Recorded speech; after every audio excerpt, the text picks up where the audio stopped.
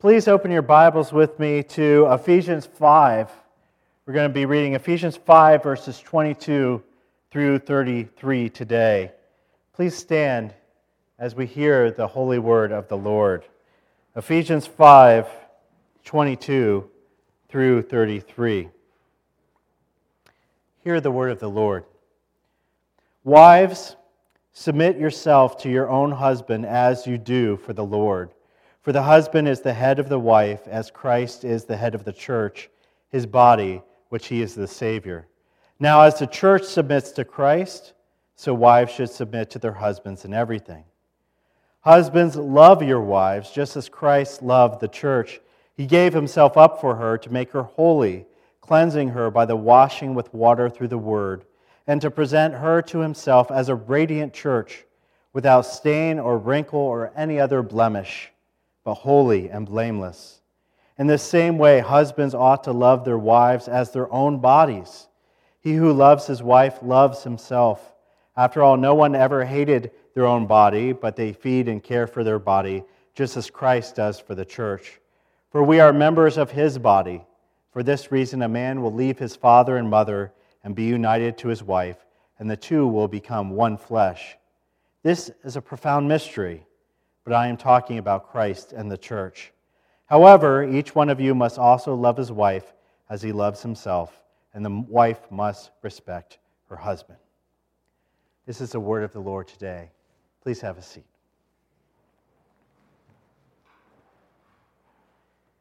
In my career as a minister, I have performed probably around 20 marriages to date. And out of all 20 of those, I have never once had a couple come up to me and say, "Pastor, we would really like to read or have you preach on this passage here from Ephesians 5. Not once. Can you imagine that? Why? Because our modern culture finds verses 22 through 24 to be deeply offensive. Maybe you do too. Maybe we read this morning and you are wincing already. You're going, "Oh, can't we just leapfrog right over those verses?" But you know, that's not what we do here.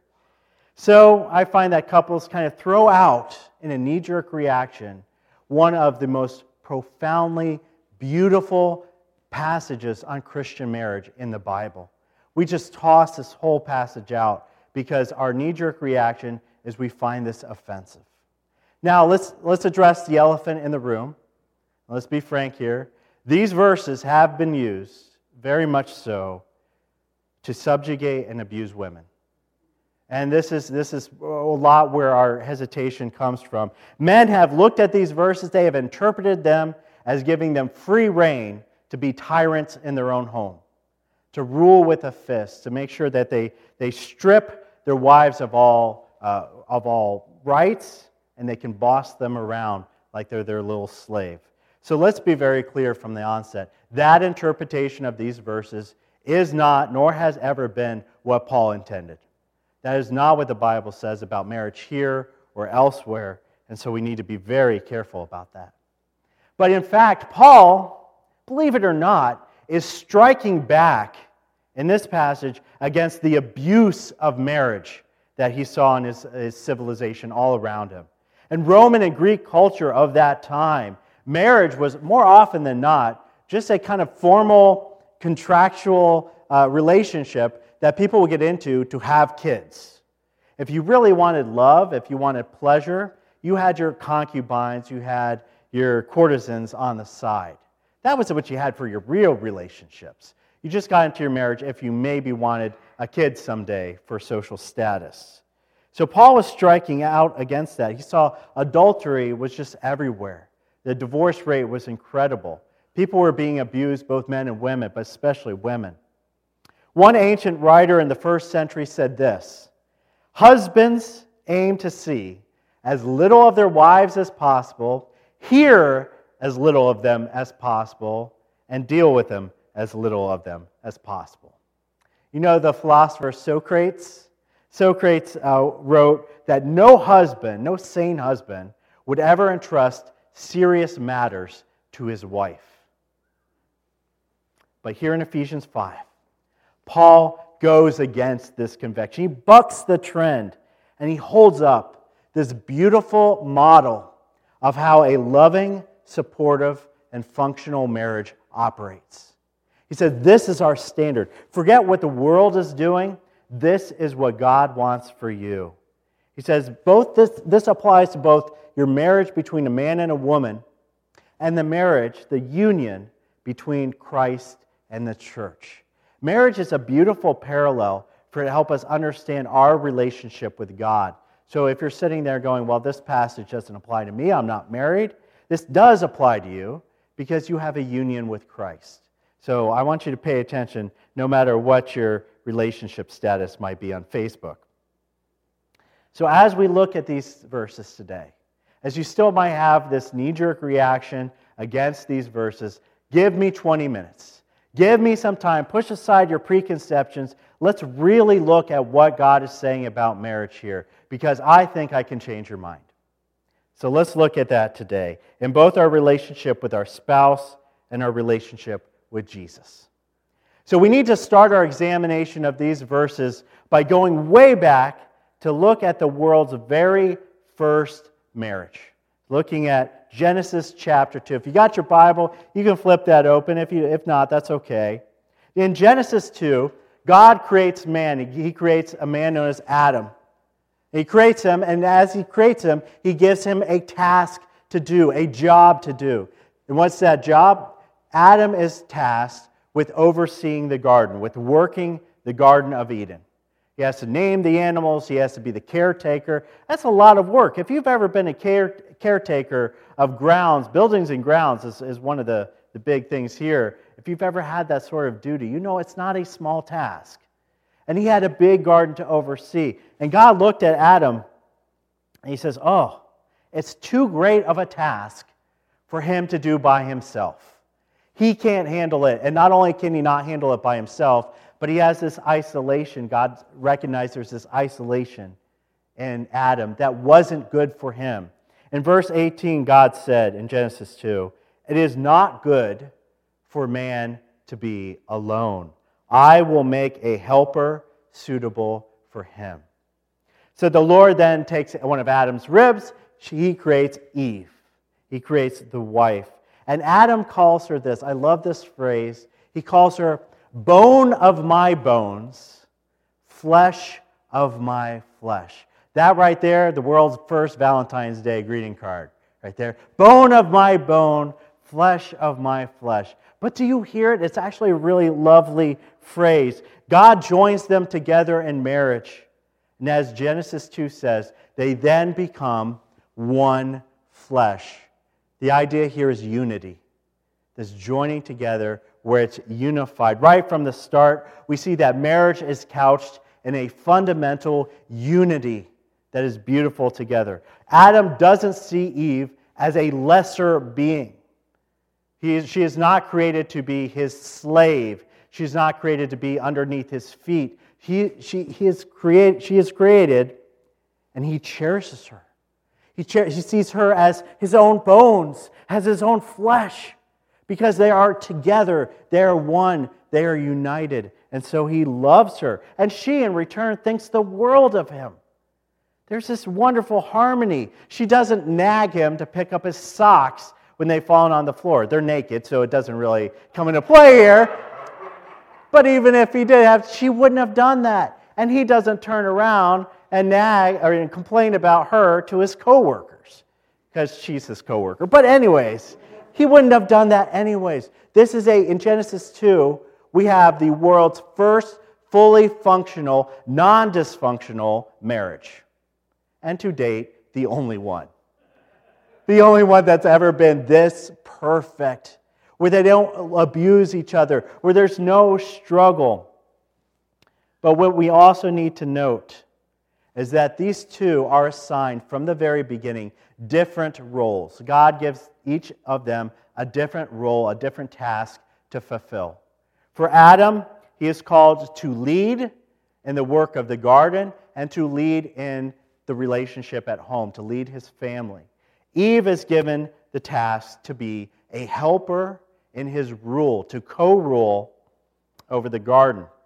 but they both have equal worth in the sight of God and in the sight of each other. There is an equality to their worth, but they have different roles. That's very important as we go forward in this. There's not a greater or lesser person. But this is why in Genesis 3, we see Satan come to who first? Eve. He's undermining the structure of marriage. He sees how God has created this marriage where the man is leading in the relationship, so Satan goes right to Eve to subvert this relationship. And so Satan figures, well, if I can drive a wedge between the husband and the wife, and I can drive a wedge between the people and their God, I can get sin into this picture. And you know what? It totally worked. It totally worked. That's why Satan goes to Eve first. He's subverting the marriage. And then we see that marriage almost instantly start to fall apart, start to disintegrate. The second they're caught in their sin, what do Adam and Eve do? They start pointing fingers at each other. Adam says, she gave it to me. And Eve's like, well, the serpent gave it. They're pointing fingers. They're saying they're not standing together anymore. There's not that unity. There's not that harmony. And then God goes on to spell out what the curses of sin would cause in their life. And he says this to Eve. He says, your desire will be for your husband, and he will rule over you. What God's saying here is that this intimacy, this harmony of the marriage that they had had up to that point, now was going to be a power struggle. Now was going to be a battle of the sexes, where both sides were going to be butting heads and trying to dominate each other. That was a model for a dysfunctional marriage. And now there's problems here. This relationship's damaged. But is it damaged beyond repair? No. Because we know Jesus Christ comes in to repair relationships, to restore relationships. All of Ephesians, Paul has been talking about how Jesus has been repairing the relationship between God and man.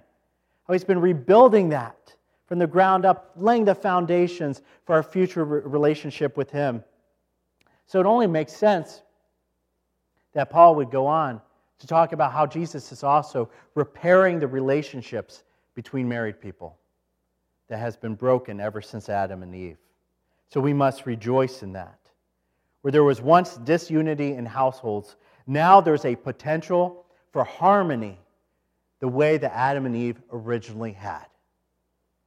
We can only start to fix and heal what is wrong in our relationships, not just marriage, but between us and our friends and us and our family and us and God, when Jesus Christ comes right into the center of it. When we invite him down, we say, Lord, I can't handle this relationship. My friendship with my best friend is suffering. My friendship with my husband or my wife is on the rocks. My mom and me don't see eye to eye. Whatever that relationship is, Jesus needs to come in. Only then can the relationships really start to be healed in a way that is lasting and true. Marriages are flawed until Jesus Christ comes into the picture. That's why if I perform marriage and two people, they don't know Christ, they're not Christians, I will preach to them because they need to hear that Jesus needs to be in that marriage.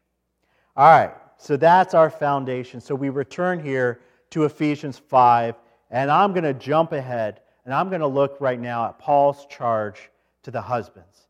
One thing that immediately should leap out at you is the wife section is this long, the husband section is that long. Husbands get 3 times as much space here, and that is because Paul is pounding into their heads that their responsibility in their relationship is greater.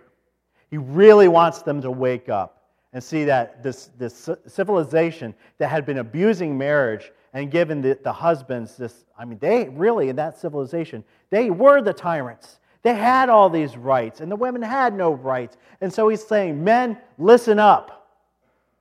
You need to take this seriously. You get into a marriage, this is what you need to do. And so what is the overarching command that Paul gives to the husbands? He says, you are to love your wives as you take up this mantle of a servant leader. Not just a leader, a servant leader. They are to love sacrificially. They are to love completely. They are to be tender and respectful. They are to cherish their brides. They are to love in such a humble, wholehearted state that there's absolutely no room for selfishness, just decisions that benefit their family as a whole. I actually think that these verses here have just as much a potential to be controversial because they strike at the heart of the male ego. The male ego says it's all about me. And Paul says, well, when you get in a relationship, when you get into marriage, it's not anymore. It's not about you anymore. It says when you get married, it stops being about you. It becomes about her. It puts her needs first. It puts her dreams first, her passions, her care, her protection. You love her. You have eyes for her. You don't have eyes for all these other women anymore. Just her, men. But that's not how a lot of marriages work in our world today. We don't have to go very far to find dysfunctional, broken marriages. We can turn on the TV and see it. We can look on the internet. We can look in the news. We can look next door. Some of us can look in our own homes. Marriages don't work perfectly. There was a couple in Oklahoma, and they woke up one night, and a tornado had torn off the roof of their bedroom, and they're looking up at the whirling sky, and the wife starts to cry, and the husband turns to her and says, "It's not time to cry. Why are you crying?" And she says, "I'm just so happy. This is the first time we've been outside together in 10 years. How many marriages suffer because a husband shirks his duty to lead and to care for his bride? I think when I see couples get married that day, they're all on fire for it. But what about 10 years from then? 20 years? 30 years? Men shirk their duties. I have lost count of how many women I see come into the church, sometimes by themselves, sometimes with their kids, but their husband is nowhere to be seen. Maybe on Christmas, maybe on Easter, but that's it. Because he's off sleeping in, he's off playing golf. He's off neglecting his duty to be a spiritual leader in his own household. His kids don't grow up seeing their dad reading the Bible and leading devotions and praying for them. You want to know who I think is one of the best husbands in the entire Bible? You probably never guess. Job. Job.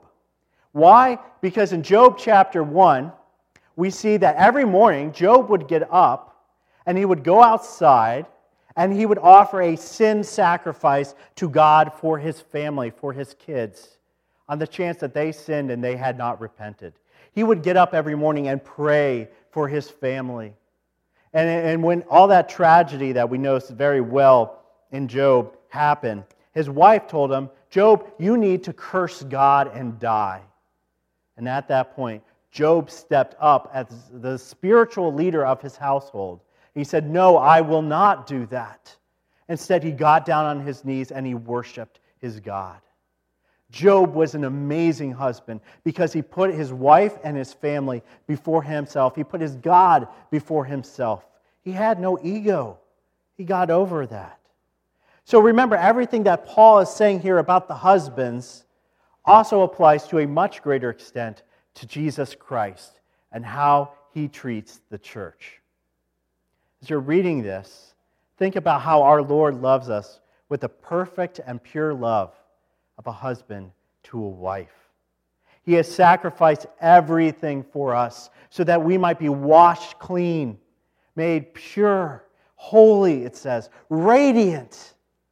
I don't know, some of us guys are like, I don't want to be radiant. But yeah, you kind of do, right? You want our sins washed clean. Even if you're not married, you can read these verses as God's love letter to you today. This is how Jesus Christ thinks of you. He's not like, oh, these people, I've created them to be my slaves. I've created them to be my servants. No, he cherishes you so deeply, so wholeheartedly, that when he was on the cross bearing the wrath of God, suffering in a way that you cannot even imagine, his heart was for you because he would do anything for you. That's what a good husband does. And then we get to the wives. Then we get to these verses. You might be totally on board with a marriage being couched in unity, with a husband having to love his wife as he leads, love sacrificially, but we can't get over that word submit. That's a hard word. That's a big pill to swallow. The weird thing is, we didn't have a problem with that last week. Last week, when we closed out our time, and I said how the church, Paul says right here, had to submit to each other, I had absolutely zero people come up to me after the service and said, I have a real problem that I have to submit to Dave over there, I have to submit to Carol over there. Nobody had a problem with that. Submission is not a bad word. It's been abused and misunderstood, but the way the Bible sees it, it is not bad in the least. It is a choice freely made to help somebody accomplish their goals, to support them and put their needs above your own. That's what submission is. Saying, I want to help you accomplish your mission, and I'm willing to put your needs in front of mine. I'm making that choice on my own, freely. The Vice President of the United States submits to the President in order to help him bear the responsibility of the office. She is not a lesser person in terms of worth. She has a different role than the President. An Army sergeant submits to his or her lieutenant to help them bear the role of caring for the platoon, of leading the platoon. They have different roles, but one person gladly submits in that. Even God submits to himself. This is true. This is weird, but it is true. The three persons of the Trinity are co-equal and co-powerful, but when it came to the purpose of redemption, the mission of redemption, the Son gladly submitted to the Father. We see this all through. Remember in the Garden of Gethsemane? Not my will, but yours be done. That was the Son submitting to the Father. And the Holy Spirit submits for the purpose of redemption to the Son and the Father. The God practices a model of submission for the purpose of getting a mission done. So really, is it offensive for God to look at wives and says, wives, if you love me, if you want to please me, practice loving submission in your marriage. Practice helping your husband get his mission done. Submission is not slavish obedience. Submission is not sitting there in mute silence until your husband gives you permission to speak. It is neither one of those things. Rather, submission is a call to honor the husband's responsibility, the great responsibility God has given the husband to lead in his home, to honor that and help him accomplish his God-given task that is too hard to do by himself. That is what submission is. She is to build up his confidence. She is to give him her support. She is to make him feel loved and accepted. These are all beautiful ways to submit. Now, there are limits to how much a woman is called to submit in a marriage. A woman is never to follow a husband into sin, because Christ, not the husband, has true ultimate authority over a wife, just as Christ has true ultimate authority over the husband. If the husband is obeying God's call to a self-sacrificing servant leadership in his household, then the wife has absolutely nothing to fear in submitting to somebody who puts her needs first. You see, there's this back and forth, this beautiful way that it works together. But of course, that's not always the case, even in Christian marriages. And a lot of times we see marriages where the husband is failing in the duty and the wife feels torn in this call to submit. He says, well, he's not perfect. He's failing in his duty. He's failing in so... do you have all day? I could give you a list of how many ways he is failing. And then she struggles with that because God is still saying, but if you love me, read these verses. If you love me, if you already submit to me, this is your calling and your relationship. And it's going to be tough. It's tough because us guys, we're not perfect. And some of us are more not perfect than others. Has anybody heard of Dr. Wayne Grudem? If you've never heard of him, he's a very famous theologian. He's actually one of the editors of the ESV Study Bible. He's alive today. And for 20 years, Dr. Wayne Grudem held a very prestigious position at Trinity University in Chicago. I mean, he worked alongside some of the greatest theologians of our current time, D.A. Carson, Douglas Moo. He was right up there. People respect him so much. But a problem came along one day when Dr. Grudem's wife was diagnosed with fibromyalgia. Fibromyalgia is not curable, and it causes intense pain in your muscles.